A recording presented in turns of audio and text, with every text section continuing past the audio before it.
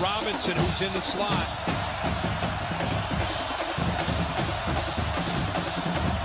Look in that direction on a slant. Huge hit. Ball picked off. The Volunteers of the Carib make an interception. Jawan Mitchell, they call him Juju. Discrepancy. Schuster, they were going to take a shot, but he's hit by Nelson. And Nebraska has picked up the football. Their first takeaway of the game. Wells way down the field. It is into coverage. It is intercepted. It is over. Lamarian James has sealed the victory for Old Dominion. And fittingly, it comes on a takeaway.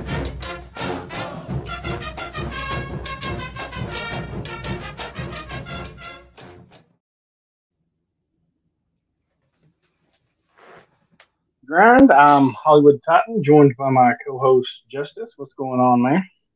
Oh, not much. How you doing, man? It's Yeah, 2 days after the enjoying this. Yeah, enjoying the week off from work. So I'm about halfway through it. So I got Friday, Saturday, Sunday, and Monday still to go. So kind of made me lazy. I don't want to go back. You're recovering from all the fireworks. Fireworks, the grilling. The outside activities, yeah. Recovery. Yeah, fireworks were a lot more prevalent in my neighborhood this year. Usually like maybe one or two. This year it was more like 7 or 8. And wow. They didn't really care like how late they did it. It was, I don't know. It got a little annoying at some points, but pretty calm here for the most part. We kind of live near more so just a few miles away where they do the great big city show. They do it at the bridge on the lake. So, I mean, we're a few miles away, but we can still hear them. So they did that on the actual 4th, but our neighbors, I guess some of them did it on the 2nd because I guess some people had to work on Monday. So they did all theirs on the 2nd. And we had a few on the 3rd, but other than that, I think it was fairly quiet year this time around. So ours are all mostly the 4th. Yeah. Yeah. Well, like I said, the city over there, I guess they did theirs on the 3rd for whatever reason, because I guess most people's got the 4th off or whatever. But I was actually near you, I guess, over the weekend, and I was in Kentucky. Ah. What part? Jackson and Rogers. That's a little ways off. I can't place where that's at right off. So we heard of it. We went to like where the natural bridge is in Kentucky. Oh, okay. I know there's a natural bridge in Virginia, and there's natural bridges in other places as well. Right. But yeah, it was kind of cool. Oh, good. Fingers intact and all that good stuff. I see. Yeah. Not pulling the JPP and blowing half your hand off. Nope. So you can make your I forget you always see the Thanksgiving thing like that or whatever with his hand. Yeah, he had a special glove made with no fingers, right? Well, because he blew off part of his fingers, so yeah. Oh, good times. So we are back this week with another conference preview. We are going to do the Big Ten East. Before we get into that, there was a little news and notes I dug up. Hopefully I can dig up some more for our next episode. We're going to do 2 today, so be sure to stay tuned for when we get done with the East. We're going to do the Big Ten West. But news and notes. So San Diego State has said they're staying in the Mountain West. But the conference itself is saying, well, you already left and decided you wanted to come back. And now they're asking that San Diego State pay a leave early penalty or a leave penalty, whatever that is, of $33.5 million. And to piggyback off this, I guess from some of the things I've been reading, and hopefully I took them the right way, SMU was willing to go to the Pac-12 with San Diego State. I guess it was kind of a unwritten thing, but it looked like they were kind of basing theirs off of what San Diego State was doing. So now they are rethinking their move as to what to do. So this is kind of a mess, I guess, with the Mountain West. My initial reaction would be if the Mountain West tries to push San Diego State to pay this, I just go ahead and leave. I just go ahead and join the Pac-12 and get it up because you're going to have to pay it anyway. Well, but they can't join the Pac-12 if the Pac-12 doesn't want to take them. Well, that's true. That's true. And I think that's kind of what happened. I think. But if you're the Pac-12, why would you not want San Diego State and SMU, which is two solid programs that you could add? I just don't think they're ready to go that route yet. I think because I don't see anybody else beating the door down with the Pac-12 to say, "Hey, let us in." I think the fact that San Diego State, told the Mountain West that they were leaving, that clearly they had some thought or indication that Pac-12 was going to invite them, but evidently that all fell through. And if I'm the Mountain West, I'm going to make them feel it a little bit. That's just my personal opinion, right? Because you already know, the writing's on the wall. Mm-hmm. That as soon as Pac-12 comes calling, they're going to leave. So what? In other words, you should be you're in the position of power. The Mountain West is because. Oh yeah. I mean, San Diego State's they already showed their hand, and and they had no hand to show, basically. Yeah, they kind of jumped the gun a bit, I guess. Absolutely, and I think the reason why they did it is from a timing perspective. I guess they had to do it right because most of these conferences have some kind of notification clause, right? Right. But here's the thing, in my opinion, still it's not worth the risk that San Diego State took because so when ODU, Marshall, and Southern Miss all jumped, right? They did it late enough where they didn't there wasn't enough notice. And so it kicked in this extra clause about money. Well, what ended up happening was them and Conference USA went to court and agreed on some settlement. Well, the settlement's going to be less than, less than what the agreement said. But but those three teams waited until they knew, hey, we're going to the Sun Belt and announcing it, which in my opinion, that's what San Diego State should have did, right? They should have waited until it was like a done deal. And then even if they had to pay a higher penalty fee, whatever, it's going to end up in court. But let's say you have to pay the higher fee. Big deal. You're going to the Pac-12. You're going to make more money. You know what I mean? They really, I don't know. I think they really kind of screwed the pooch on the deal. Because, So I guess there was I'm trying to read as you're talking here. It looks like the Mountain West had received something from San Diego State, the intention to resign from the league, and along with a request to extend the time needed to make the decision official in order to avoid paying the exit fee of $34 million after June 30th. So I guess basically this 4th of July weekend, when June 30th hit to roll over to July, that's when all this kicked in. So, right, because usually, I think that most of the contracts, when I remember from the ODU stuff and the Marshall and Southern Miss, it was 12 months or something like that. And so usually you have to announce those things before July 1st. But I'm pretty sure in ODU's case, they announced it in November or December. Yeah. You know, like it was basically they waited till it was a done deal. And they're already withholding 6.6 million from San Diego State for the conference distribution, right? Right. So, I mean, this could get expensive and ugly. I guess if the Mountain West really wanted to push it. And I don't see why they wouldn't, right? Why not? I mean, well, it's kind of like the SEC and Big 12, right? San Diego State's screwed. They're screwed. Yeah, Texas and Oklahoma wanted to leave. Well, the Big 12 said, okay, if you want to leave, you're going to pay this. You know, that's right.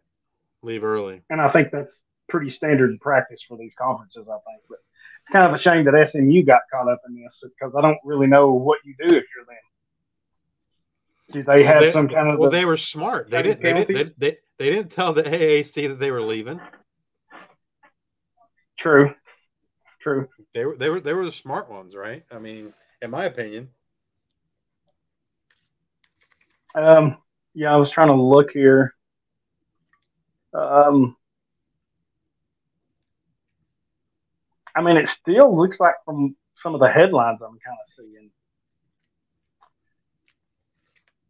the SMU is still looking to move on. Well, think about this stuff. You're San Diego State. Let's say the Mountain West says, yeah, we're good. You're going to pay us this penalty. We don't want you anymore. So now you become an independent. Well, I mean, I don't know. Like, if you languish out there as an independent for a couple of years, who's to say maybe the Pac-12 doesn't want you anymore? I don't know. I'm just saying, okay. like, so here's because could this go downhill quickly for San Diego State? So this is, I think it will for them. So this is Sports Illustrated talking about this little fiasco by San Diego State. And it says, assuming that SMU has learned of San Diego's mistake, and I'm sure they have by now, they likely won't inform the American Conference, as you said, of their plan to leave until they know it's a sure thing. So they're probably going to stay in place. In order to leave, they would have to pay the American Athletic Conference an exit fee of $10 million and also provide a 27-month notice of departure. So that's a year and that's 2 years and 3 months. Yeah. So even if they left right now, it's just 2026. Well, my guess is that if SMU was to not provide that much notice, they just pay a higher penalty. Yeah, I would assume so. But if they're going to the Pac-12, they're making more money. So, yeah. So I guess that's kind of where everything is. I guess it's all right for SMU because they can win that conference in football. I don't know what their other sports are really, but football, I think they could win that conference if they put everything together. Yeah. Football and basketball. Yep. I mean, because that conference got significantly weaker. Like, oh gosh, yeah. Like way weaker, right? Let's see. I mean, you lost Cincinnati, Houston, Central Florida. So, you think about who's strong that's left. SMU, Memphis. Well, you've got. Let me get over here to the football. I mean, none of the teams they brought in are like great teams. They're all from if I'm not mistaken, USA. the AAC's got agreement with some teams in some sports. If I'm not mistaken, is that? Well, I mean, not in the big sports. They're all in for the big sports. Maybe some smaller sports, but. So football, they have Charlotte, East Carolina, Florida Atlantic, Memphis, Navy, North Texas, Rice, SMU, South Florida, Temple, Tulane, Tulsa, UAB, and UTSA. So UTSA is right now probably the best team in that conference. I think they're preseason ranked, if I'm not mistaken. Memphis, Tulane, SMU. But they got SMU, yeah. They got significantly weaker. Yeah, they definitely got a lot weaker. When Houston and those guys left, that hurt.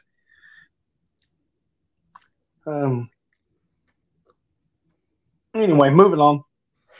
Enough about that. Just thought that was kind of interesting. We got a couple commitments coming up today, or well, one for sure today at 5 o'clock. 5-star edge Elijah Rushing. Like I said, he's committing today at 5 o'clock. He's a West Coast boy. Expectations, because I've been watching this kind of closely because Tennessee's involved, of course, but I don't know. I don't know if this is mind games, and I'm kind of sure this is what it is. Oregon's some local writers around Oregon are saying, "Oh, we're out, and we think the favorite's going to be Arizona because he wants to stay on the West Coast," and blah blah blah. And then you hear others think that Tennessee's the leader, and now Notre Dame has jumped into the Final Four. So, and Elijah has said nothing. He's been zip-lipped, right? Other than, hey, check me out tomorrow, 5 o'clock when I make my announcement. Out of those four, it's hard for me to believe that Oregon is out of the running. If he truly wanted to stay on the West Coast, I think Oregon's where you go. I don't think Arizona's the team that you necessarily want to go to if you're looking at NFL, I guess. It could happen, but just not my thought. I think it's a 2-horse race between Oregon and Tennessee. So I guess here in about 2.5 hours, I'll be listening to the radio to find out. But would be a big get for either four of the teams, right? Especially Arizona and Notre Dame. I think it'd be huge gets if they could pull it off. But I think Oregon and Tennessee are, for me, from what I'm saying, I think they're the two front runners. It's just a matter of does he really truly want to stay on the West Coast? So, and that happens, right? We see that all the time with kids. So it's kind of closer to home or whatever. So makes sense. And then 4-star corner and top 10 at the position, Kai Bates has gone silent with LSU. So I've been following this one too because it's got Tennessee involved as well. But it kind of looked like, for all intents and purposes, it was a done deal with LSU, right? And now nobody's heard a word from him at LSU. He's not on social medias. And all of a sudden, if you look at, according to On3, their crystal ball has him leaning towards Tennessee now. So I don't know. And I went back and looked, and I've seen nothing in the news or on podcast or even local radio that suggested that Bates has flipped. I think they're kind of, from what I understand, they're kind of shocked too because they don't know. Nobody's talked to him, right? So nobody knows really what he's thinking. So be interesting. I know he's a 4-star, but for Tennessee that would be huge, especially since we need secondary help. But that was two of the more top-ranked recruits that are fixing to commit. There's some other ones, but still a lot of time to go around. July will be a busy month for recruiting because, especially for this 2024 class that's coming, a lot of those kids, they like to get that commitment out of the way so they can focus on their senior year before they go in. So, and July is kind of that last moment, right? Because right now they're in spring practice, or not spring practice, but summer camp. School's just around the corner next month in August when the new semester and stuff starts. So I think a lot of these high school kids, they like to get that out of the way so they can focus on their senior year which makes sense if you can lock all that up. I mean, you can still flip it any time until you sign that national letter of intent or whatever. But still, now that you got the 1-year transfer, it don't really mean anything, right? You're not truly, totally locked in. So, right. But yeah, I expect July to be hot and heavy with a lot of announcements and commitments. So we'll see. Do you think there'll be a push? Not too long ago they had an early signing period, right? December. Do you think there's going to be a push to make that even sooner? And when it's like an official signing period, right? People can commit whenever they want to commit, but it doesn't really become binding until they sign that national letter of intent. Do you think there's going to be do you foresee that there'll be a push to make it the period even sooner than December? Like you're saying, like October, November, that Or way. even like, I don't know, August, right? I don't know. I'm just thinking like, before the season starts, right? Because, I think December's not great, I think, for the college coaches, right? Because their season's just ending. But maybe August isn't good either. They're trying to do playbooks and, practice. And I just don't know. I want to say no because this December period is relatively new itself. It is. If I'm thinking, because what it was usually, February was the traditional date, right? And then you open up this window. Because it's only been for maybe now. 2-3 years, right? For the December, is that right? A couple years, maybe 3 at the most. I think you're right on that. And I don't know. I don't see them moving that earlier in the high school season or the college season. I don't think you want to, especially college. College, it'd have to be in the summer. If they were going to do it earlier, it'd have to be in the summer, right? I mean, right. And I don't see that happening during the year. So, like you said, it has to be in the summer, which is your May, June, July. Spring games are usually April. Yeah, most of them. I think some are in March, some towards closer to May, but for the most part, early weeks of April is your. So I don't think you really want that window there. I don't know. I kind of don't see it because you got the whole season. Your seasons are over except maybe the championship games and some bigger bowl games. So December, you can get in there and feel relaxed. Some of the coaches can and say, I feel like this is what we did or didn't do, and then you got the holidays. So I think December's right. I just because I think there's this other window early in the year. You got the February, you got the normal window, and then I think there's another one later, right? Like April, May. Ain't there a third window? The other one, no, it's just February. It's just December. Well, December, and then the one in February, and then the one in February. Anytime afterwards, you can. You're talking about when they can sign. Right. Yeah, so they have the one in December, and then the second one is like, I don't know, early February. But then after that point, anytime, I guess. Yeah. So see, I don't think they'll move it then. I think that's just a early window, really, because after February, you can sign pretty much any time. I don't know when that date cuts off. Is it the start of the season? Well, it's only for people coming into that next recruiting class, so it's not for like you couldn't assign that far out in advance. You basically have to be in your senior year or done with your senior year before you can do it. So yeah, I think that December is, now that we discuss it a little bit, I think that's really for like early enrollees, like you said, players that are done. Maybe their season plays a little sooner and the finish is a little sooner, so they can go ahead and get that out of the way. I think, which I guess there's still loopholes and ways to navigate it, but right now, to answer your question, I don't think they'll move that into the summer. And I guess I could see like smaller schools pushing for it, right?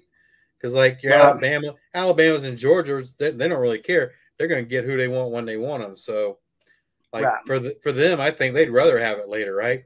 Guy tears his knee up in school, then they can pull his offer. Right. So I think it would definitely benefit like your school, Old Dominion. Small I think schools, that would be, it helps. Smaller definitely schools. Benefit them.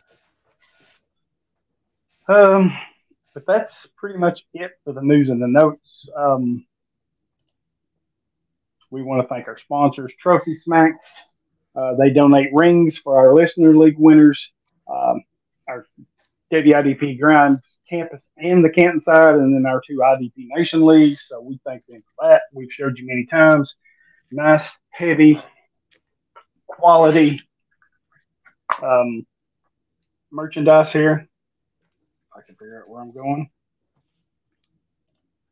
As you can see there, nice, well built, very heavy. Comes in its own little box by Trophy Smack. So we thank them. We want to thank MFL.com,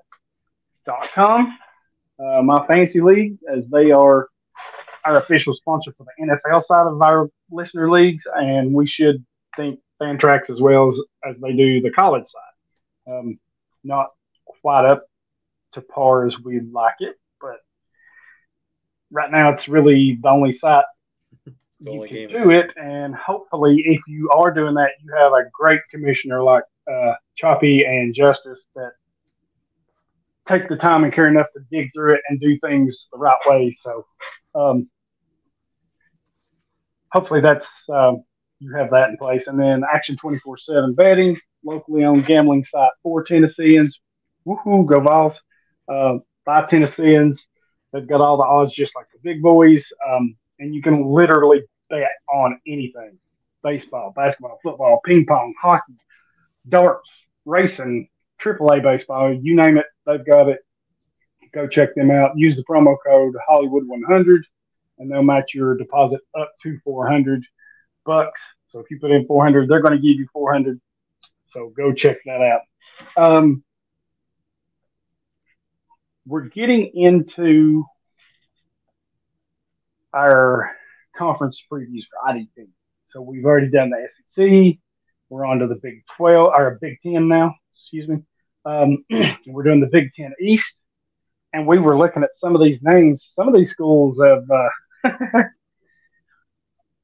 putting it politely, have been hammered by the transfer portal. I mean, you were sitting here looking our first two schools, Indiana and Maryland, and just going down, looking to see, okay, what players have left, who's come in. Man, Indiana and Maryland have been crushed by the portal. They've had a lot of players leave. Some of their better players have left, which it makes it hard. That makes it hard. Drafted. Or got drafted, right? Or Cam Jones for Indiana. Yeah, or just got graduated, going on with the second part of their career. There is those players too. We only had two names for Indiana. And both of them were incoming transfers. One of them was Andre Carter, the defensive end from Western Michigan. Thank you. And then the other one was Anthony Jones, who is a linebacker that just transferred in, back in May 15th, that transferred from Oregon to Indiana. Pretty good size, 6'3", 235. Only played 1 year, I believe it was. I think there's opportunity with all that they've lost, right? I think there's plenty of opportunity for him to step in maybe as a starter at Indiana for them. I guess that's the one thing about the portal. If you lose a lot, if you do get players that come in, there's a lot of opportunity there. Yeah. I don't know if you want to expand on either one of those guys. Well, Andre Carter, I mean, he's probably the most intriguing one.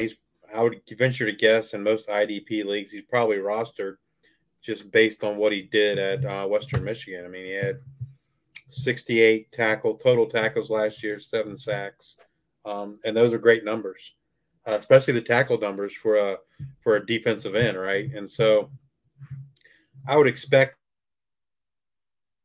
leagues, but if he isn't, he's definitely someone that's intriguing enough, I think, to roster. I don't know that he's going to reproduce 68 tackles in Indiana. The sack numbers, yeah, I mean, my guess is maybe it's closer to like 40 tackles. But, the sack numbers, I think, are can he produce them? Sure. Will he? That's another story, right? It'd be interesting to see how he adjusts to the step up in competition, right? And see, right. See if he's able to, produce 7 or 8 sacks. I'm just trying to look at his game stats from last year. If they played anybody really good. So they played Michigan State last year. He had 7 total tackles and 1 sack. They played Pitt. He had 11 tackles, no sacks. And that's really those are the only Power 5 schools that they played last season. It does look, I mean, he kind of was getting like 1.5, 2 sacks when he got them. It was either 1.5, 2 per game or nothing. So it was kind of in spurts. But and most of his production was out, was in not tackles, but his sack production. Most of that was in the MAC. So the 2 Power 5 games he had 1 sack, and that was the first game of the year against Michigan State. But his tackle numbers in both the Power 5 games were good. 11 tackles against Pitt, 7 against Michigan State. So yeah. The question is, he's a pretty experienced player too. 47 games at Central Michigan. Yeah. Will Indiana use him the same way at Western Michigan did, and allow him to get that many tackles? My gut says probably not. So, but definitely someone that should be on your radar. I mean, if he can produce in Indiana, I mean, I think it's possible he could be a late round draft pick, right? Well, the volume is going to be there because I have to imagine that Indiana is going to be fairly rough this season. Right. He's certainly going to have the opportunity. The question is he going to, right. What's he going to produce with that opportunity? What's he going to do with it? Right. And I'm trying to see. So on their website, Indiana's website, they have him listed as a defensive line, which with his size kind of tells me he's going to play more up front along the line, interior top. Oh, yeah. I mean, he's 6'5", 263. So. Yeah. I mean, he could play edge, but from what it looks like with the D line classification, maybe he's going to kick inside some, maybe if he adds weight. I don't know. And then Anthony Jones that I was talking about, transferred from Oregon, he was a true freshman last year. So, and they redshirted him. So he's still got 4 years of eligibility left. And he's pretty decent size, 6'3", 243. If you look at some of the recruiting services, they kind of liked him, pretty well. So maybe a change of scenery will be good for him. And like I said, you'll have the opportunity in Indiana. He'll have the opportunity to see the field. Now, what he does with that, we'll have to see. But at least that's kind of my thoughts on it. Yeah, and they lose Cam Jones, right? And so right, he got drafted. So a young player that can potentially fill in someday. You kind of like that upside for him. I'll let you go with Maryland. I just wanted to get us started there, but I thought it was interesting that those two. Well, just real quick, I mean, losses. Cam Jones, he had 54 tackles last year, but he only played in 5 games, so he was averaging 10 tackles a game. I assume he got injured early on because he played the first 5 games of the year and didn't play anymore. And so 10 tackles a game, that's if he does step into that role, that definitely would be of interest, right? So. Yep, absolutely. Someone more to kind of keep an eye on as a watch list kind of guy, right? Not someone that you necessarily drafting. All right, so Maryland, the first player is Jashawn Barham, who was there last season. He's a linebacker. He was their 3rd leading tackler last year at 59 tackles total. He had 4 sacks, 1 pass deflection, and a forced fumble and a fumble recovery. He was their top linebacker in terms of tackles. He was a freshman last year, and so I think given that he was a freshman and their top tackler, that's something of interest, right? To kind of or top linebacker for tackling, and hopefully he can improve. Looks like he started 12 of the 13 games, missing the Northwestern game for an injury. But other than that, he played and started every game. So it's definitely someone to keep an eye on in IDP leagues. The next player was their leading tackler last year. If I remember correctly, he had some really, really big games, which I think kind of made him the leading tackler. Is Bo Braid, the safety. Trying to look at his game log now, but if I remember, he he had a 15 tackle game against SMU, and then 2 8-tackle games. But he had 85 total tackles last year as their leading tackler. He had 2 forced fumbles, 5 passes deflected, 2 interceptions. Definitely like from a safety position, 85 tackles is pretty good. So, I don't know if he has any NFL capabilities. He's 6'1", 200 pounds.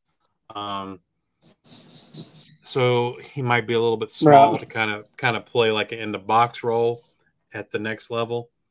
But I can't really speak to his coverage abilities, so I'm not sure. But from a college production standpoint, that's pretty good. 85 tackles for a safety. And then the last guy is someone I think you added, Jordan Phillips. Was he there last year? Yeah, hang on, my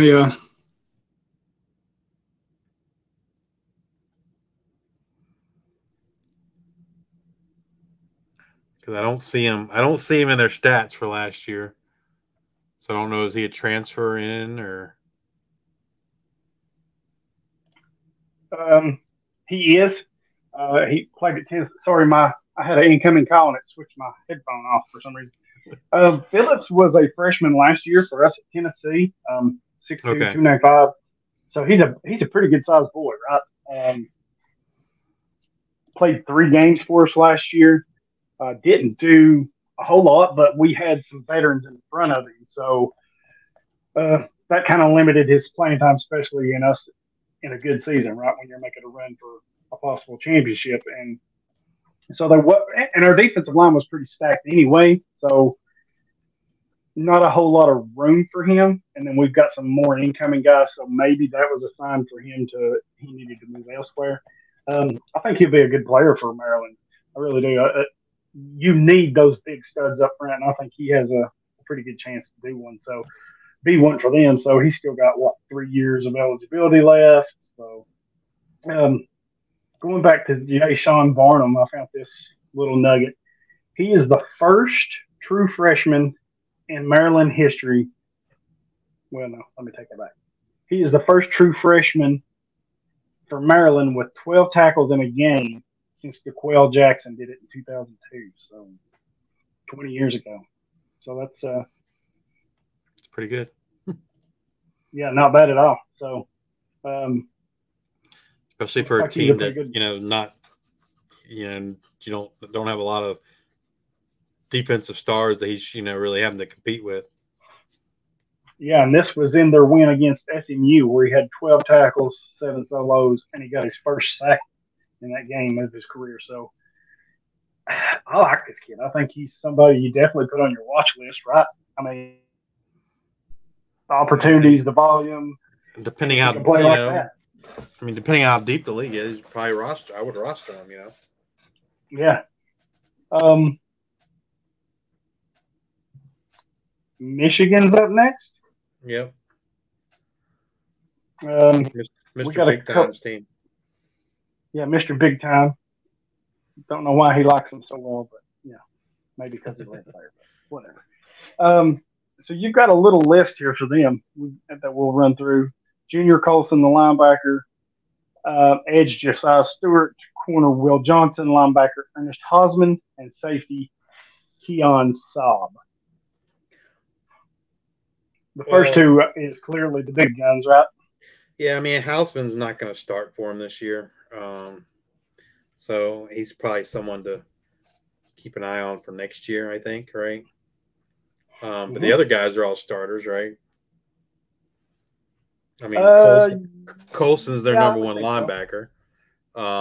He had 101 tackles last year, 2 sacks, 1 pass defended. He's their starting middle linebacker. I expect that he'll get drafted. I don't know that I expect that he'll get drafted like super high or anything. But I don't know. If I had to put a draft projection on him, I'm probably thinking like 4th round at the earliest. It's just like, I don't know. 235. Let's see what. I don't know. I could see him going in the third. I mean, if he has another season or better than he had a year ago, 101 tackles, 6 for a loss, 2 sacks. I mean, I know those aren't eye-popping numbers, but And if he can a lot will depend on how he tests too, right? For the exactly, combine. especially when you're 6'2", 235, if you can run and jump and all that, then you're probably going to do well. I mean, he definitely should be rostered in a C2C IDP league. Yeah. Hausman, he was a freshman last year for the Cornhuskers. Yeah. Yeah. And he's 12 games, 7 starts, 54 tackles, 36 solos, which that's a pretty good solo rate. And 2 TFLs, a sack, and a fumble recovery. So, fifth true freshman and linebacker to start a game for the Huskers in the last 30 years. I think the thing with him though is you're going to be waiting, right? He's not going to be a starter this year. I wouldn't think so. I'd think maybe. What do you think? Maybe next year. I don't know what their depth next year. Assuming Colson leaves, then which I would think he will, unless he just falls flat on his face. Then yeah, you're looking at next year, and so he's kind of a someone I'm going to be more interested in for next year. And I know generally speaking, like I don't for IDP, I'm not going to roster a guy who's just going to sit on my roster for a year and not play. Yeah, generally, no. I would. It's hard for me to do that because number one, right? You're using up a roster spot that's not helping you, and it's on defense, which I think is even worse, right? Because I just feel like now we're a defensive show here. No, but the reason why I say that is like I just feel like defense is easier to replace. Yeah, you're right. It is, and so but it's difficult to let go of some of those guys though sometimes. Well, right, and I mean, like, and a lot of times, like, if someone's in a league with me, and they're like, "Oh, well, you have so and so on your roster that's sit on there all year." Well, I will say this: like, with the exception of our listener league, any other league I'm in that's a C2C, I was not the original owner. And so, there are guys that are on my rosters that I've had to sit there and wait. But it's because they were probably, a very early draft pick from the original owner. And so, like, I'm not just going to let them go for free, so to speak. You know what I mean? Right. I mean, I know I have a roster. There was like, I want to say I had, when I took the team over, Small Munden was on there, right? Well, he sat on that roster for how many years before he did anything? Right. And like, for me personally, like, I would never build a roster that way. But I didn't cut him because he was already on the roster. You know what I'm saying? Right. So, but anyway, Josiah Stewart. That's the interesting one, right? I mean, to see how. Yeah, this is very curious to me on your thoughts. So he's a sophomore. Well, he's a junior. Well, he's a Oh, he is a junior. I'm sorry, he is a junior. I mean, he's played 2 years. Yeah, he's played 2 years. So his freshman year, he breaks out, right? Hits the scene, 43 tackles, 15.5 for loss, 12.5 sacks, 3 forced fumbles. Then you come back last year, 36 tackles, that's pretty close. 10 TFLs, that's pretty close, but only 3.5 sacks. My question to you, I guess, is where, now that he's in Michigan, surrounded with much better talent, probably a better coaching staff, I would say. I like Harbaugh up there in Michigan. I think he's doing a fine job with them.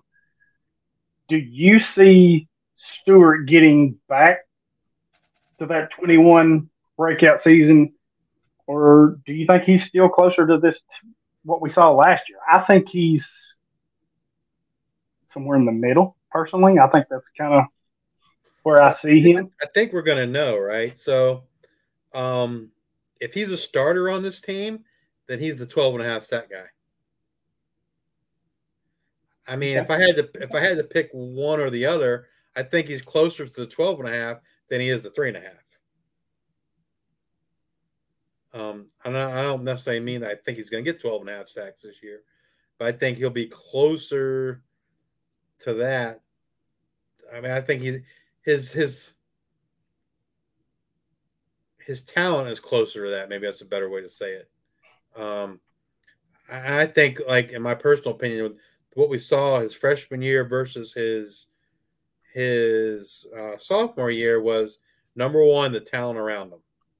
So that 2021 Coastal Carolina team had two other very good defensive linemen. Their names escape me off the top of my head, but they had two really good defensive linemen on that team. And he's a true freshman, right? So they aren't game planning for him. So, you say he caught people by surprise. But last year, they were game planning for him, clearly, right? There was no other. Oh, yeah, easily. Those other two guys were gone on the defensive line. He was the focus. He was the focus, and so, he didn't. And the Coastal Carolina defense was terrible last year. I mean, my God, they let ODU run for 200 yards against them, and like ODU didn't run like that against anybody else. Like nobody else at ODU run like that, but they ran like that against Coastal Carolina that day, and their defense was just atrocious. And so, like you said, he's going to have more talent. I don't know. He's not necessarily going to be the focal point of other offenses, right? And so just to step up a competition. And I don't know. Like I think we assume he's going to start, but we don't know that for sure, right? Well, I mean, I would have to imagine he's the starter. This is what I think. I think if he doesn't start, well, then my I would say he's closer to the 3.5 sack guy. Right. Or at least that's what Michigan thinks about him. Because they lost Mike Morris, right? They don't know they necessarily have someone else to step into that role, right? And so the natural inclination is that's going to be Stewart. So if he's not a starter, then he's There's something wrong if he doesn't start. Yeah, that's for sure.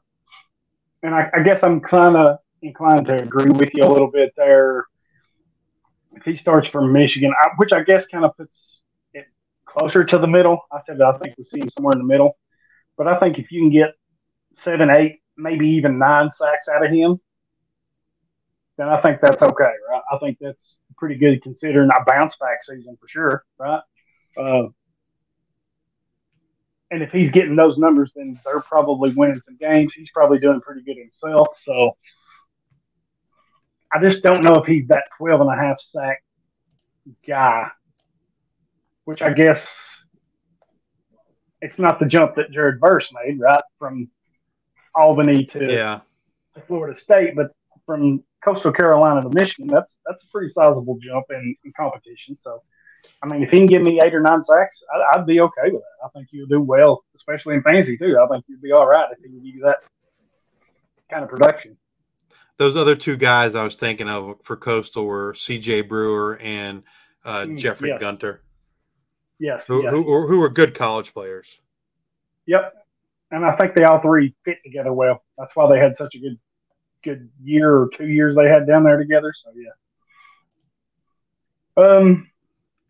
Keon Sabb. This is a highly recruited player that we've not heard a whole lot about, right?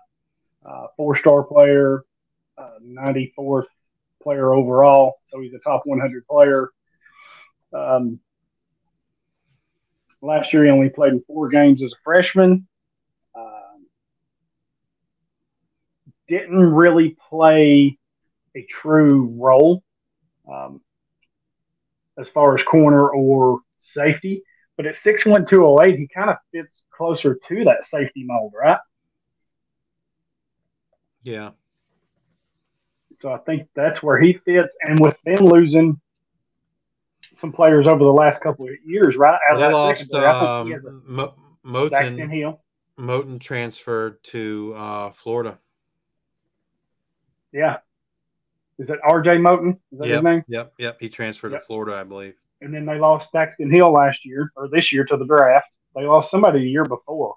Or not this year, but they lost a couple pieces. DJ Turner. They lost the corner DJ Turner this year. Hill was the year before, sorry. So they've lost some pieces. I think Saad's in for a significant role. Now, what that'll be this year, I'm not quite sure, but I was pretty high on him.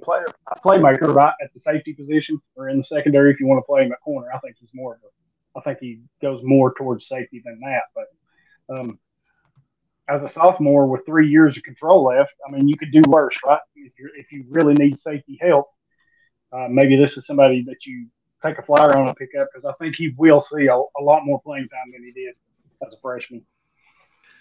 And the last guy from Michigan that we haven't mentioned yet is cornerback Will Johnson, who was a true freshman last year. Pretty sure he was on some freshman All-American teams.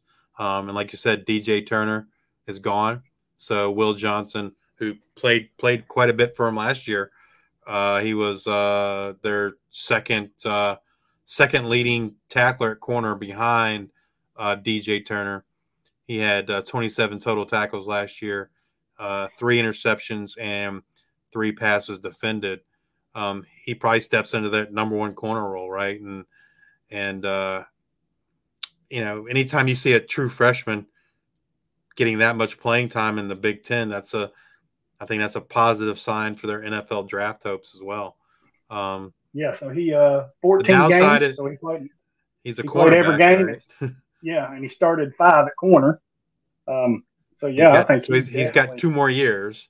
But if you're in a cornerback required league, he's definitely someone that you should be looking at. He's got this year and 1 more before he can go, because he was a true freshman last 3 year. overall if he stays. Yes, right. Yeah. So he's got 2 more before he's eligible for the NFL draft. But definitely, if you're in a cornerback, that's a quick question I want to ask you, not to get sidetracked, but because I always have a difficult time with it. Like, when you're just for your personal use, right? Not any. I mean, it can be fancy or whatever. When you look at like Johnson here, or Johnson, do you look at him as you have 2 years left, meaning he has this year and next year before he's eligible for the draft? Or do you look at him as a player, he's got 3 years left unless he leaves early? Because I think both of those are the same, but they're different, right? So I look at him as 2 years, because especially in a C2C league, if he's worth the crap, he's gone after 3 years, right? It's right. I mean, do you see after the that junior year, you're out? I would say I don't think it's as big a deal on defense as it is on offense, right? I think a lot of people look at offensive players, and if they aren't gone after their 3rd year, that's thought of as negatively, right? I don't think it's as big a deal for the defensive players, but your top end defensive guys, generally speaking, I think from a planning perspective, I'm looking at 3 years. Unless especially someone like in Will Johnson's case, where they played pretty significantly as a freshman. It's different when a guy's got to sit for 2 years, right? So maybe he does play all 4 because he didn't get a chance to play his first 2 years. Right. So I think it kind of depends on that. But if you look at the specific example of Will Johnson, I look at him as having 2 years left, because I would fully expect he's going to be gone after his 3rd year. And I kind of agree with you on that. If they're good and they're on that trend up, right, kind of like Johnson is here, then 3 years is all he's given college, probably, because he's gone. Now, if an injury happens, God forbid, or something like that, then I can see that extra year being a possibility or whatever. But I kind of go both ways personally for me, because we'll use Will Johnson again. I'll say, okay, he's got 3 years left that he can play, right, without any medical red shirts or whatever. Even if he's still got a red shirt year that he can fall back on. So, barring any of that, he's got 3 years left. 22, 20, or 23, 24, and 25 that he can play. Being that he's trending so good, for me, I have to say, okay, I've got 2 years of him left at the least. That's kind of, and I kind of use both of them for my team. Now, I think it changes a little bit, like if you're looking like freshmen, because like you said, what if they're having to sit behind somebody and wait? Then I kind of look like, okay, maybe I need to look at the high end of 3 years, 4 years, whatever it is I got left. Right. I was just curious about that. I didn't mean to get a sidetrack. Oh no, it's. I mean, it's a good conversation. I mean, like I said, I think it really depends on the situation. Like, if it had Will Johnson not played last season at all, like I would probably think, well, I'd probably think of him more as a 3-year potential guy, or 3 years left, right? Than I would as a 4, two more. I mean, it's really situation dependent, I think, on the player and what they've done up to that point. Right. I think that does it for Michigan. Michigan State, the mighty Spartans. You have Cal Halliday, linebacker, Jacoby Windman, Jacoby Windman, if I can talk, linebacker, and then we have cornerback Terry Roberts, who I added. I think, in fantasy, I guess corners are kind of a dime a dozen, right? For the most part, unless you can just. Is he a freshman or a transfer? Well, he's a transfer from Iowa. Gotcha. Pretty good player for them, actually. So I don't know why he left, because they could use him for sure. I'm just not sure what the deal there with him is, but that's a good pickup for Michigan State. You've got Halliday and Windman here. What's your thinking on them? So Windman was a guy I think that was injured at some point last year. A former transfer too. He ended the year really well. Before I'm thinking he must have got hurt again because he didn't play any games after October 29th. So in those 1, 2, 3, 6, 8 games, he had 49 tackles. His last 2 games before he got injured, 11 and 12 tackles. I know he was someone they were really high on going into last year. But obviously the injury kind of derailed that. Now Halliday, on the other hand, was their leading tackler last year. He was a freshman All-American the year before. Last year he ended with 120 total tackles, 1.5 sacks, forced fumble recovery. He was kind of he was their star middle linebacker. He's 6'1", 235. I'm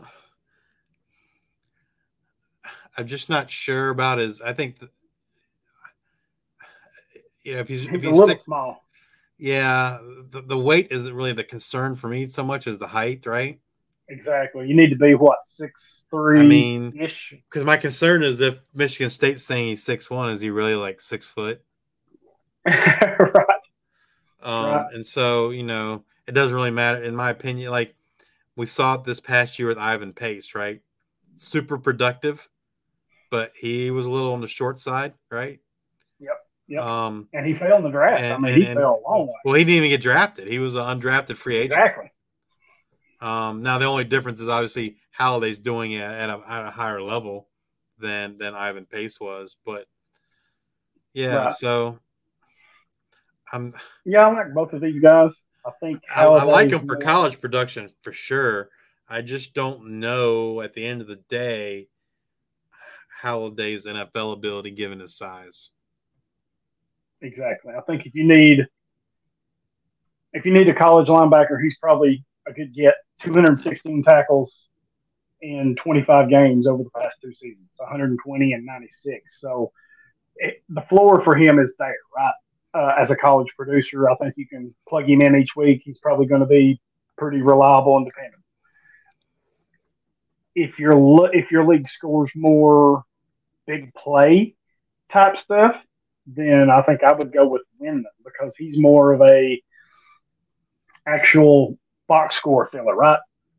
Yeah, he had 5.5 sacks, 49 tackles. Yeah, 5.5 sacks, 10.5 TFLs, a pick, 6 forced fumbles, 3 pass deflections. So plus he gives you tackles. Looks like he was 49 in 8 games, so he was right at what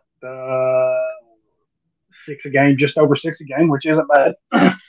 So I think if you can get that with some of these other stats fillers that he does, I think I would rather take a chance on him for this year. And like he's 6'2", 250, so maybe he has a little more NFL value. Right, especially maybe like as an edge rusher, maybe. I mean, that's still kind of short play for an edge, but yeah. Talking about the NFL, so Ben Van Sumeren, who was pretty sure he was a UDFA, but he got some hype, like last year, just because of his pro day, right? Because he wasn't at the combine, he didn't get invited to the combine, but he had some pretty freakish pro day numbers. But he's 6'3", 240, so he's 2 to 3 inches taller than Halliday. So just kind of give you an idea. Someone from the same team. Yeah, and he blew up. Van Sumeren did. His combine numbers from his pro day were pretty good, right? I mean, that's kind of what they were propelled him, but he was still a UDFA. Yeah, outstanding, but it got him on the map, right? You got some things looking at him. Yeah. I mean, Halliday could, and I haven't seen Halliday play that much, so I don't really know, but like just looking at his size and the numbers kind of reminds me maybe like a Power 5 Jason Henderson. Great college player, but probably not a whole lot of NFL potential. Right. So these up next is Ohio State. So I'm going to break these down just a little bit. We're going to run through them, but I want to break them down in groups, I guess. So the list is JT Tuimoloau, defensive end, Tommy Eichenberg, linebacker, Lathan Ransom, safety, Denzel Burke, corner, Jack Sawyer, defensive end, Sonny Styles, safety, Jahad Carter, safety, Steele Chambers, a linebacker, CJ Hicks, a linebacker, and Davison Igmanison, a corner, a transfer. So I'm going to go just a tad out of order here, but I want to talk about JT Tuimoloau, Jack Sawyer, and Tommy Eichenberg here. So I'll let you lead the way. I mean, all three of them, right, are NFL draft potential. I think JT's probably getting the most buzz, right? Or maybe even Eichenberg. JT's 6'4", 270. Last season, he had 28 total tackles, 3.5 sacks, forced fumble, and a fumble recovery along with 2 interceptions. And if I remember correctly, there was like one game like last year that he kind of had like just a crazy stat line, right? JT. Here it is. It's the Penn State game. Yeah, he had 6 tackles, 3 solo, 3 assists, 2 sacks, a forced fumble, a fumble recovery, 2 interceptions. He returned one of the interceptions for a touchdown, and he had a pass defended. But outside of that one game, he didn't really do too much, right? I mean, he only had 1.5 sacks other than that game. So he kind of flashed his potential, right, in that game. Yep. But then you fast forward to the Georgia game, and like he didn't do anything. He had 2 passes defended. Yeah, he was a no-show in that game. I like him. I mean, I do, and I kind of followed him through the recruiting process a little bit, which brings in my other player here, Jack Sawyer, right, his teammate, because they came in together. They were in the same class. Both were, I'm trying to get this to work here, both were super highly recruited, right? Like JT was in the top one or two, and Sawyer wasn't far behind. So they're two different players, and I think they came in as the same, but I think now that they're in college, you're going to see them split and go different directions. And what I mean is JT is 6'4", 271, right?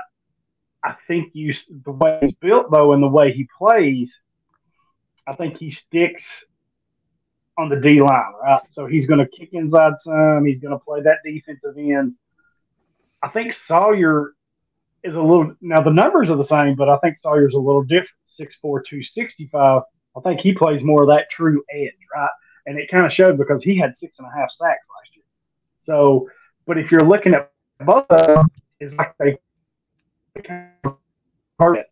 I think Tuimalu is more of your pressure guy, your impact behind the line of scrimmage, where Sawyer is your more of your true edge rusher. I think, I wouldn't be surprised to see him to get up near 10 sacks this year. I mean, he had 3 as a freshman, 6.5 last year. So the natural progression is 10, right? That's where you want to see him take that next step. So I've had some people ask me, Tuimalu is probably the high. Well, he's not probably. He is the higher recruit, but Jack Sawyer's, for me, is the better player, and I think I don't want to say he has a better NFL trajectory, as I think they both get there, but I think fantasy-wise, the fantasy value, I think Sawyer's, for me, is where you get it. Yeah, I mean, so basically what you kind of see JT more as a 3-4 defensive end, I guess. Yes. And I think Sawyer's more of that stand-up edge rusher, Yeah, and I think from an NFL perspective, at least the mock drafts I've seen, JT's definitely gotten more love than Jack right now. Yeah, he is getting more love. I think, he's, like I said, some of the mocks we've seen, his name is well off the board before Sawyer. So, and then our third one here in this group is Tommy Eichenberg, the linebacker. It kind of came out of like nowhere, right? Like just to exactly. But he kind of had to wait his turn too, though, right? So yeah, that's the only thing that really stinks about these power programs: Ohio State, Georgia, Alabama. They get these really good players, but a lot of times they don't get to show how good they are until they're 2, sometimes 3, even 4 years into their college career, unless they transfer somewhere. Yeah, and he's another one. Like, he's listed at 6'2", so is he really 6'2", or is he really a 6'1"? Yep. If it's true, 6'2", 239, then that's pretty decent. You can work with that. 120 tackles last year. Played pretty well against, some of the 9 against Notre Dame. He had 14 against Wisconsin, 9 against Rutgers, 8 against Michigan State, 15 against Penn State, 13 against Northwestern, 13 at Maryland, even had 8 at Georgia in the national or in the playoffs that year. So I like him. 120 tackles. That's pretty impressive. That's right around 10, I think, or just a little less than 10. But he made the big jump right from year 2, which he redshirted his freshman year. But from 21, he had 64 to last year he had 120. So that's a big jump. I'm gonna have to go kill this dog. I'll be right back. Just joking. But I will be right back. Yeah, I mean, he definitely should be rostered in any kind of CFF IDP league for sure. I don't know how he wanted to group them next, but I'll just stay with the linebackers and look at Steel Chambers and CJ Hicks. So Steel Chambers was he's someone that came in highly thought of and didn't really show a whole lot until this past season, where he had 77 tackles, 2 sacks, 2 interceptions. He's kind of the second linebacker after Eichenberg, and then C.J. Hicks, who pretty sure was the number one linebacker recruit last season. He didn't play a whole lot in last year as a true freshman.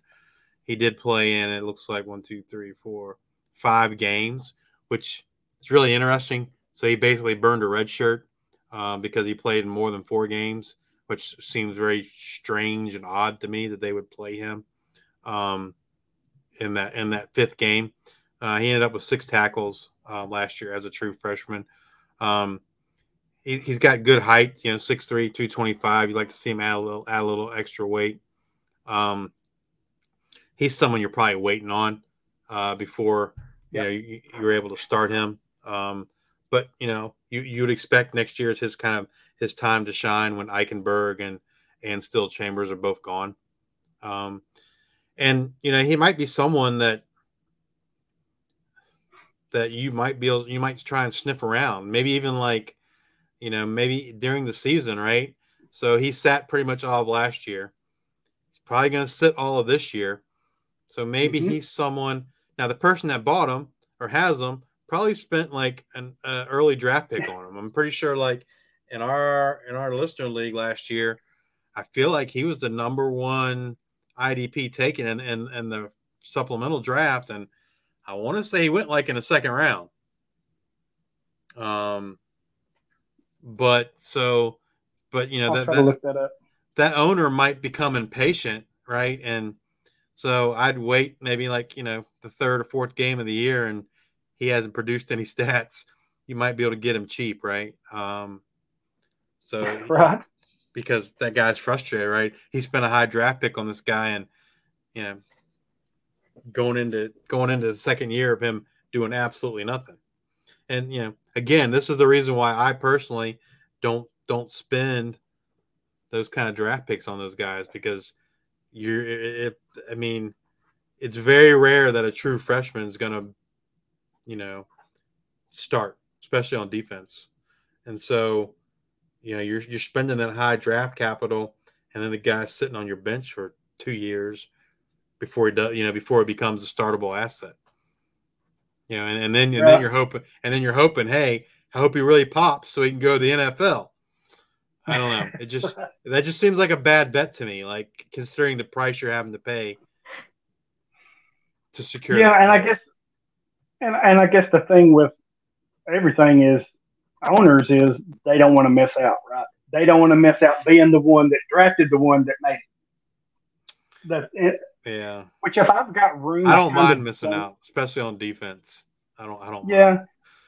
But if I kind of have the room, if I have 3 or 4 solid linebackers and I have a spot that I really just don't have a need for, I don't mind drafting a player like Hicks and let him sit there for a year or 2, right? Because he's probably going to fill a role and then within the next year or so when those guys move on. So, but yeah, now for my roster, if I have needs, then I'm not crazy about it, but I still do it from time to time because I'm guilty. I'm like, man, I know this kid's got the potential to make it. I don't want to let him go, right?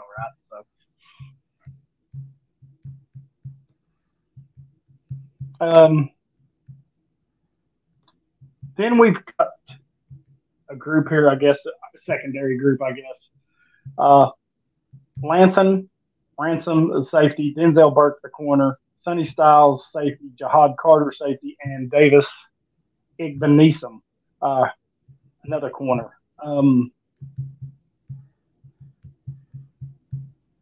Styles and Carter are the 2 that stands out,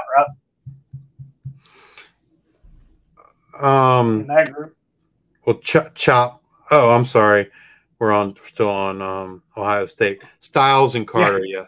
Yes. Styles and Carter. Where Carter's the transfer from Syracuse.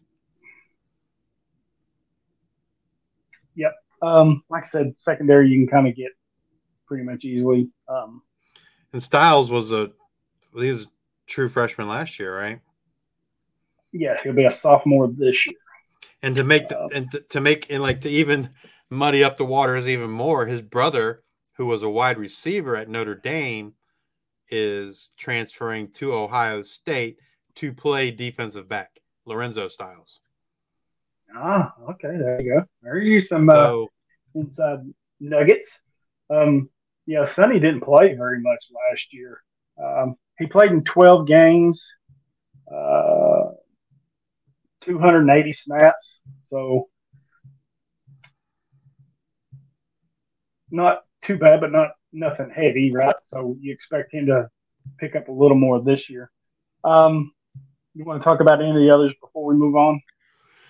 I mean, cornerback. If you're in a cornerback required league, Denzel Burke, right? I mean, Yeah. Ohio State's kind of known for, their cornerbacks. He was their 5th leading tackler last year, 34 tackles, 5 passes defended. I mean, he's someone he's going to get drafted again, but you're only interested if you're in a cornerback required league. Right. All right, we've got 2 schools left here. Up next is Penn State. You have edge Chop Robinson, linebacker Abdul Carter, cornerback Kalen King, and linebacker Curtis Jacobs. So, I mean, as far as draft capital for next year, it's Chop Robinson and Kalen King, right? I mean, Chop Robinson and very well could be the number 2, 3 edge in this class, right? Behind Jared Verse. Yes. He's going to get drafted in the first round. I mean, he transferred. I'm trying to think where he came from. Was he at Florida State? Where was he at? I don't remember where he was at before he Maryland. came. Okay, Maryland. I couldn't remember where he was at before he came to Penn State. But yeah, he played 8 games for the Terps in 2021. Had 19 tackles, 2.5 for loss, and 2 sacks. So last year for Penn State, 25 total tackles, 5.5 sacks. I don't know how many TFLs he had. Do you know? It says 10 here, what I'm seeing. So, but yeah, I mean, he's getting a lot. He's getting first round draft buzz. Yep. If he's not owned in your leagues, he absolutely should be. I think. Yep. I don't draft or go after defensive players traditionally in my supplemental drafts, but he was a free agent in one of my leagues, and I did go after him. I'm a believer in his talent. I think he is a first round pick, unless he just kind of falls flat on his face this coming year. And then Kalen King is the other guy that's, he's probably better than Joey Porter, who just got drafted, right? right. And Kalen King, 30 total tackles last year, 15 passes defended, 3 interceptions. Again, he's probably going to be a first-round talent. And so if you're in a cornerback required league, he should absolutely be rostered. And then we kind of get to the next. I don't know if you want to talk about either one of those 2 guys. No, I agree with you on both of those. I think that King definitely steps in for Porter and is the starter right away. And with Robinson, he should be on a roster somewhere. If he's not, then go grab him right now. But he definitely should be rostered. And this next guy is it's going to be 2 years before he's in the NFL. But we talked about him last year as a true freshman, and Brock. Brock's the one that kind of really brought him up last year, and then Brock went out and pretty much secured him in every single league. But I remember we did a profile on him last year, and my biggest concern with him was his weight, right? Because at that point he wasn't big enough to really be an edge. Right. But me and Brock were talking about him recently, and I'm gonna try and look it up on the Penn State roster. But Brock was saying that he put on quite a bit of weight, now, and so edge, NFL edge is a possibility. And so, yeah, so he's now listed at 6'3", 250. And so last year when we were talking about him, like he was like 220 something, right? 230. Right. And so that was my big concern with him, was like, I just didn't know where he fit in the NFL because he didn't have the size for a true edge. He wasn't big enough. Right.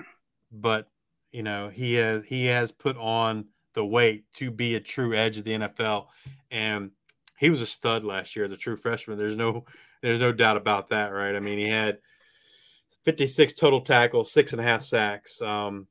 If you believe in numbers, he wears the number 11, which is a kind of a famed number for Penn State.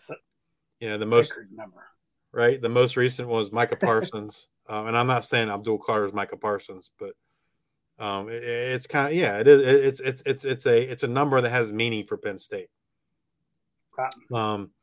And so, if you listened to us last year, you should have already picked up Abdul Carter in your leagues and owned him. Because I seriously doubt he's available in any leagues now, right? I mean, he shouldn't be. We've got Curtis Jacobs here too, and I think Carter was second on the team last year with 56 tackles. Jacobs was third with 52. And then you had Kalen King, who we just mentioned down there. He was ninth with 30, right?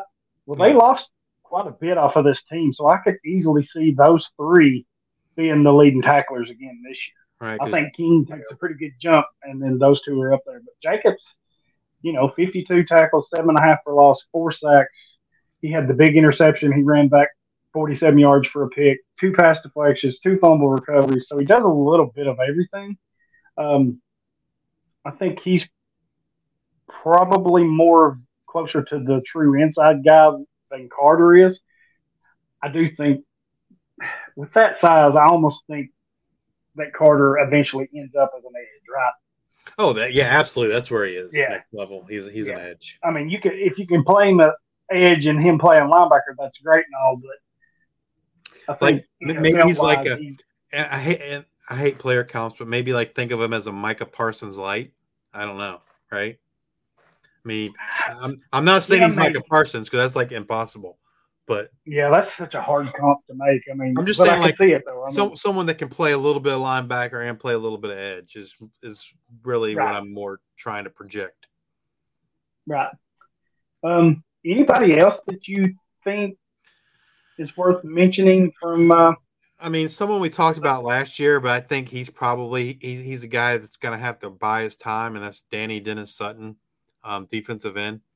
I mean, he had a good season for a true freshman. He had 17 total tackles and 3 sacks, right? But I think he's probably a year away before he's like he's not. I think he's a rotational player right now, but he's probably a year away from being that number one defensive end for them.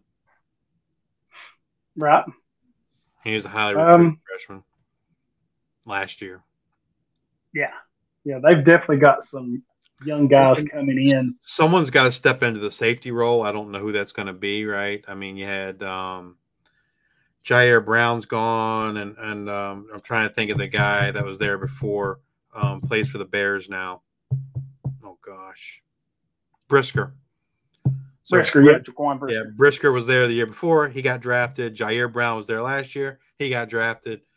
So someone's going to step into that role. I don't know who that is. I'm not sure Penn State knows who that is yet either. So that's probably something. Yeah, I've not seen anything where they've kind of said this is our guy. Usually you'll see tidbits and hints along the way, and I've not seen anything. So yeah, because I felt like last year, like they were pretty adamant that Brown was kind of the next thing, right? And so right. I think that's probably something to kind of keep an eye on first few games of the season. Awesome.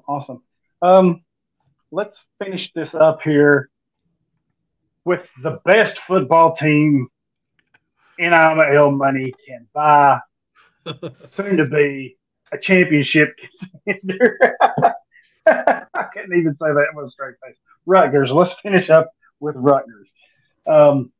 You've got two listed here. Defensive end Aaron Lewis, not the singer, Stained, by the way, and Deion Jennings, no relation to Deion Sanders or any means. So I know nothing of either one of these, so I'm going to let you kind of lead the way here on that. So Jennings is someone that we did talk about last year on the show as a potential to kind of lead that team in tackles last year. I think the concern, or our concern last year, was he's kind of a smaller guy, and so there was concern, can he be that leading tackler? Well, he was their leading tackler last year, 87 total tackles, 1 sack. And I expect him to, be the leading tackler again this year. He's kind of proven it. I don't think there's any NFL potential there. I just think he's too small. If I remember correctly, I think he started off his career as like a safety. And so he kind of converted from safety to linebacker. So he is definitely on that smaller side. And then this other guy, Aaron Lewis, again, I think the reason I put him on this list from a defensive end standpoint, he had 54 tackles last year, which is really great, right? It's normally defensive ends are kind of like half that number. But from a sack perspective, he didn't do much. He only had 1.5 sacks last season. He's probably a guy like, you're going to put on your watch list and kind of see, or if you really need defensive end help, right? At least he's getting those tackles. And so that consistency can help your college fantasy team. If you're in a league that like Hollywood said earlier, where the commissioner is actually scoring the IDP. So that way they're scoring tackles. And again, if you have a commissioner that's actually taking the time and the want to do that, please commend them for that, because that's a lot of work that they don't have to do, and it just makes the league better. So, and you might, justice and choppy. I would say, keep in mind their safety, right? They lost Christian Izine to he's got drafted or UDFA'd by the Buccaneers. He was their second leading tackler last year at 83. And so I would just kind of keep an eye on maybe the safety position those first couple games and see if there's a safety standing out. Yeah, and I added one Wes Bailey, a defensive end for him. His third year, he's got a red shirt mixed in there, so still got some time left, right? Eligibility left. But 30 tackles, 8 for a loss, 3.5 sacks, and he had 2 pass deflections and 3 fumble recoveries. I guess 6'5", 250, so he's tall, long, right? Got a good build, good size. Maybe because now that I don't know if there's some best ball leagues out there. I don't know if there's any for college, but if you're into that type of thing, I think he would be a good pick and play if it's a deep roster, right? So, and then for regular dynasty or Devy, IDP, I mean, he's a junior, so he redshirted junior. If you're struggling, he might be somebody that I would keep on my watch list. Maybe play the matchups, see what you can get out of it. But Rutgers did not have a whole lot. But I do think safety is a spot. If you can pinpoint who's going to be their starter or starters, then those may be your best 2 options possibly. Yeah. So that does it for the Big East or Big Ten East. And as many of y'all can probably hear, it's storming pretty bad out my window. I apologize if it's noisy, but we thank each and every one of you. Please go to YouTube, rate, review, and subscribe. And we are at 24 subscribers on YouTube now. So we want to thank you guys for that. You're helping us grow. Go over there, rate, review, subscribe. Do the same to wherever you're listening to podcasts, Apple Podcasts, Spotify, Google, iHeartRadio, Podbean, anywhere. Follow us on Twitter at Devy IDP Grind. You can follow me at Hollywood Titan. You can find Justice at Justice_2318. He does a lot of good work. He helps, as you can see there, if you're watching, He's part of Campus to Canton too. He does some stuff for them. I'm trying to sway him to do some more stuff for us on the Patreon, the IDP Nation Patreon, because that's usually where I put a lot of my Devy stuff, especially my rankings. If you haven't heard or seen, those are well over 250 now, and I'll be adding some more names after we do these previews. I did the same thing last year. So even the best of us, we can miss some of it, right? So I always take these kind of lists and incorporate them into my rankings where I need to. So go check them out. Got some articles over there. There's some stuff on high school in there, recruiting. So go check that out. Weather permitting here, I think we'll be okay. But we're going to turn around and do the Big Ten West right here as soon as we're done. So please rate, review, and subscribe, and we'll see you in just a few moments.